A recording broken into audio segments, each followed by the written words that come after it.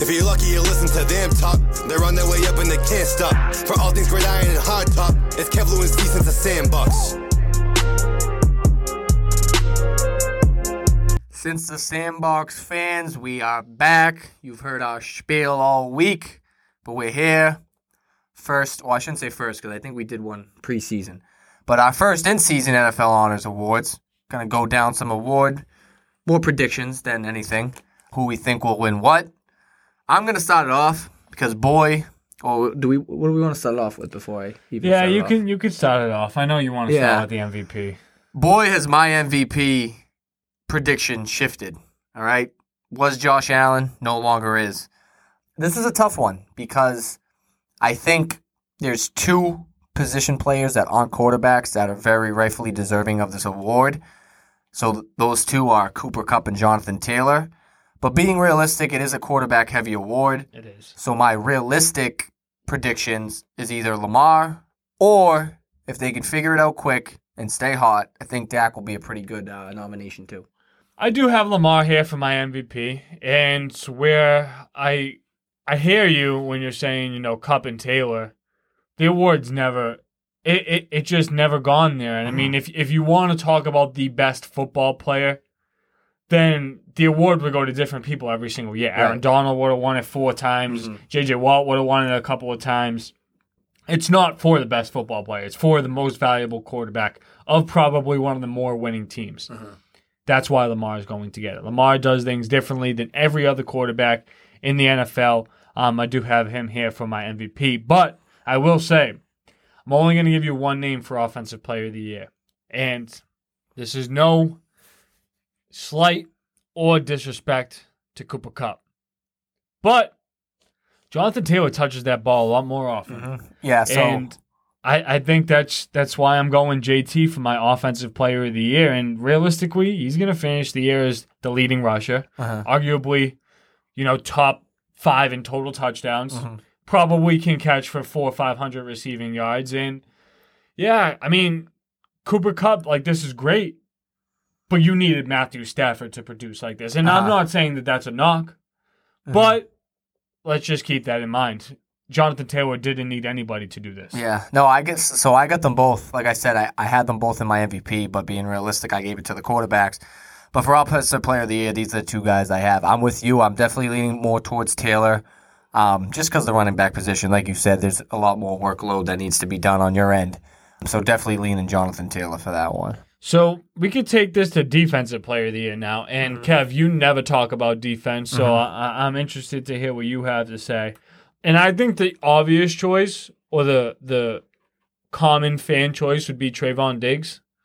But let's look at what that defense kind of came to be over the past couple weeks. Yeah, he got one interception still. That's cool. But I think sacks are a little bit more impacting rather than interceptions, and I'm going to tell you why. An interception can happen for many different reasons. We've seen a couple of Trayvon Diggs interceptions happen off deflections. We've seen them happen off of bad throws. Sacks, I mean, you just have to be bigger, badder, stronger than the dude, and then tackle somebody while they have their eyes down the field. Myles Garrett has 13 sacks. I'm sure when he finishes the year, he'll be a lot closer to 20.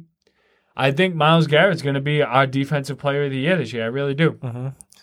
Yeah, this is a tough one. I mean, I feel like, and again, maybe I'm wrong, I feel like this season specifically, there's no real runaway train for the Defensive Player of the Year, whereas in years before, it was clearly Garrett, it was clearly Aaron Donald, guys like that were just clear-cut. But this year, I mean, there's a few guys you could name. I mean, even though he's a rookie, Micah Parsons is making a real push for that award, too. I don't think, he's in the realistic running for it, but definitely a name that gets tossed in there.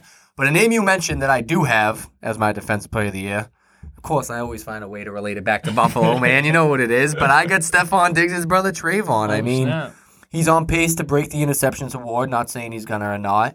And I think especially for Dallas, where they've had such, bad luck with their secondary, especially as, the last 5 or 6 seasons or so, I really think he is a bright spot. It's just weird with him because I don't think, he leads the league in interceptions and all that. Definitely don't think he's the best defensive back in the league. And he's definitely not locked down. He makes a lot of mistakes. I was watching that Chiefs game yesterday. A lot of blown coverages on his end. But at the end of the day, I mean, interceptions are still valuable, especially like you said, for a defense like Dallas that isn't used to having that many takeaways in such a short period of time. Definitely think he's in the running for Defensive Player of the Year. No, absolutely, and I'm not taking anything away from Trayvon Diggs. I mean, his seven games with 7 straight interceptions. I mean, that's absolutely impressive, especially coming from a Dallas defense. And if you guys recall, I mean, I was huge on Trayvon Diggs all throughout the draft process. I wanted the Giants to get him. They didn't. Trayvon Diggs fell, and they got him in a great spot, so that's great value, but I still think he needs to take steps to be a little bit more of that lockdown kind of nature that you would like to see from the cornerback position. There are still cornerbacks I would take above Trayvon Diggs. Let's go to rookies. And Kev, you just talked about Micah Parsons, and he is my favorite for Defensive Rookie of the Year. But I do want to share, 'cause I'm assuming you're going to say Micah Parsons as well. I do want to share that Azeez Ojulari, Giants' second-round pick from Georgia, is creeping behind Micah Parsons. So, I don't think he'll take it from him, but I will say it's nice to know that we can finally draft a defensive guy that can get after the passer. So just keep a tab on Azeez Ojulari. If you're watching the Giants game tonight, that's for sure. Hopefully he can go sack Brady. But let's go to Rookie Offensive Player of the Year. And I'm really interested to see what you have to say, Kev, because we know you're a fan of a couple of different fan bases. Mm-hmm. So are you gonna side with your fantasy team or with one of your 5? So I got 3 names here. It's kind of a bailout. Just too close to call right now, and I'll tell you why I got 3 names. First one's Ja'Marr Chase. Think he was the early runaway for the award. Definitely think he died off a little bit. Second is Najee Harris. Third is obviously Mac Jones. Think Ja'Marr Chase had the best rookie campaign as far as the first 5 or 6 weeks are concerned. Think Najee Harris is just flat out the best out of the 3 of them. And I think Mac Jones is the most valuable to his team. So it's going to be tough to see. If I had a pick at this very moment, I think, and it hurts me to say this, I think I would go with Mac Jones just because of the value he brings to his team. Yeah. Because realistically, if all 3 of these guys played bad or didn't have as good of rookie seasons as they're having, the spotlight would be the most on Mac Jones, just because he's the quarterback, it's the New England Patriots and all that. But they're first in the division. If they win 10-plus games, with the roster they have, it's tough to see Mac Jones not getting this award. It really is. It's important to see in the way that this all happens, too, because you just mentioned how Chase had crazy first 6 weeks of the season. First 6 weeks, Mac Jones went 2-4. So I know like a lot of the award is based on momentum and where things are trending and things of that nature. But I do also know, especially when they're talking for rookies, that they put a big value on the quarterback position. Mm-hmm.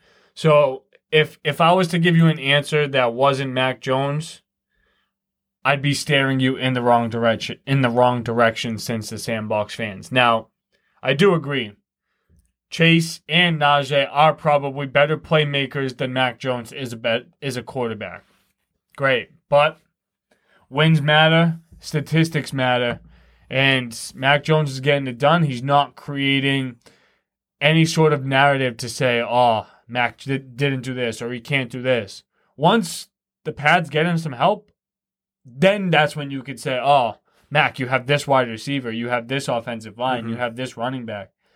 Right now, it's all patchwork with the Pats, and that's why it's so impressive. Yeah. Because I don't want to say people didn't expect 10 wins, because people probably expected 10 wins from the Pats. But some of the way they're winning these games, some of the way that he's playing during these games, it's impressive, it's important. So I do have Mac Jones here. We have 2 more awards that we're going to talk about. Coach of the Year and Comeback Player of the Year. And first, I'm going to start off with the Comeback Player of the Year. Save the coaches for last. And I think that this is another award. Once again, it's the NFL. It's between 2 quarterbacks. And Kev, I'm sure you're going to say a quarterback, but I'm going to say a quarterback that's probably not who you're going to say. And I think that this is the Comeback Player of the Year is going to be between Joe Burrow and Carson Wentz. And I'm sure that like I said, you're going to probably say a different quarterback name, and that's fine. But I would probably say that the value to their team might be a little bit more than I'm going to assume that you're going to say Dak Prescott. Yep. Carson Wentz, I mean, talk about a career turnaround altogether. I mean, you're talking about a guy who wasn't playing for a horrible Eagles team last year. He got sat for what? Jalen Hurts? Mm-hmm. And the Eagles weren't sure of Jalen Hurts, and now they're still a losing franchise, and Carson Wentz is playing winning football, and regardless if the stats show, he's doing what he has to do. And the Colts probably failed that they won that trade. On the other hand, in my argument, Joe Burrow, starting off 5-3. I mean, playing as well as you were. I mean, you defeated some of the biggest teams and overcame one of the most gruesome injuries in the NFL altogether. And turned around a horrible franchise, nonetheless. It turned around a horrible franchise. And what I have to say about him the most, that I don't want to say I admire, but I kind of look up to, is that no matter how many times he probably gets told not to run around, not to give the extra effort, live for another set of downs, he's always doing that. Now, do I think his career can become shortened because of that? Yeah, I do. But if you were to tell me on the flag football field, if you were to tell me on the baseball or softball field to not take it 100%, I'm just not going to listen to that. I'm just not going to listen to that, because that's just not who I am. And Joe Burrow's the same way. And I would expect nothing less. And if he's going to keep playing that way, then I would expect Joe Burrow to be very close for this award. Mm-hmm. No, yeah. So like you said, I'm going to say Dak. I mean, really all three of these guys are pretty deserving. I think just with Dak playing at the MVP level he was playing at last year and then suffering such a bad injury, I really think I just got to tip my cap off to him. But then again, that was nasty. It's tough to say, because out of the three guys we're talking about, I definitely do think Dak has the best support system when it comes to organization, when it comes to talent around him. So I think it was a lot easier for him to come back and ease into it. But like I said, any of these guys deserving. I'm just going to lock Dak in just for the sheer fact that they'll probably be a top team in the NFC come the end of the year. And that just, is pretty much the only reason. But I'll jump in with Coach of the Year, because I have a pretty interesting one. As much of a Bills fan I am, got Billy B as the Coach of the Year. I mean, you can argue the Harbaughs of the world, you can argue whoever else you want, but what Bill's doing right now with a rookie quarterback who has no sort of star power whatsoever in his offense. It's crazy. It really is remarkable. And listen, not to knock Brady, what Brady did was unreal, switching teams, winning it, the first year with a new organization. But what Bill's doing is just so much more impressive in my eyes, because Brady, and again, not knocking Brady, but Brady went from a team that was going nowhere to a team that was literally Tom Brady away from winning a Super Bowl. You know what I mean? Like, all the pieces were in Tampa Bay when he went there. I mean, besides, if you want to argue, Antonio Brown and Gronk. But the core guys were there, and Brady just helped them excel. But Bill Belichick, I mean, he's doing this from nothing.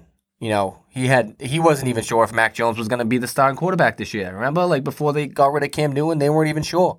And now, unless he knew the whole time. Unless he knew, but at least, for the sake of the media, like, no one knew who was starting come week one until the week before. You know what I'm saying? And for him to be doing this, like I said, with a rookie quarterback, and you can just see just how much Mac's grown from playing under Bill. You know what I mean? Like, I love Mac. I think he's great. Do I think he'd be having as good as a season on any other organization? I really don't think so. I think this is just something that Bill B does with young quarterbacks, and we've seen it time and time again. And for that, I just got to give him Coach of the Year. I mean, even if they don't end up winning the division, if they get 10 wins, I'm giving them Coach of the Year no matter what. Yeah, and Kev, listen, I do have Bill Belichick down here as well. I do have a second name, so since you said Belichick, I'm not going to further the argument on what you said. I will argue the other side of that, and it is Harbaugh. And I know we show a lot of Ravens love here, and that's not because Uncle Tony does our intro. It's not because he's my cousin. It's not because we have friends of the show. I mean, what the Ravens really do is impressive. And if you were to tell me the Ravens would still be this run-oriented, this run-dominant, after losing not only a top 10 back in the NFL in J.K. Dobbins, but Gus Edwards as well. I mean, I know people still categorize Lamar as a running back, but that can you lose that? Can it's no longer, a viable argument. This dude has came back from down 2 touchdowns in the fourth quarter, and Jim Harbaugh has still found ways to make it work. And I know that could be great quarterback play. I know that could be great coaching. But when it goes hand in hand and it works, and the Ravens are probably considered the top dog in the AFC right now, I would probably say. Now with the Titans losing, yeah. Yeah, absolutely. How could you not? And Harbaugh, he created such a unique culture to complement the Ravens organization that already had such a great culture. And the Ravens are one of the standstills as a top organization in the NFL. You got the Ravens, you got the Patriots, you got the Green Bays, you got the Steelers, and we're just talking about teams that are consistently competitive. The Chiefs, these teams have all made the playoffs probably 7 out of the past 10 years. You know what I mean? That's tremendous, and regardless of how you feel about it, those guys deserve their credit too. But guys, that's going to wrap things up for our NFL Honors predictions. We will see you guys all very soon. Enjoy your holiday, and leave us that 5-star review. You know the deal, guys.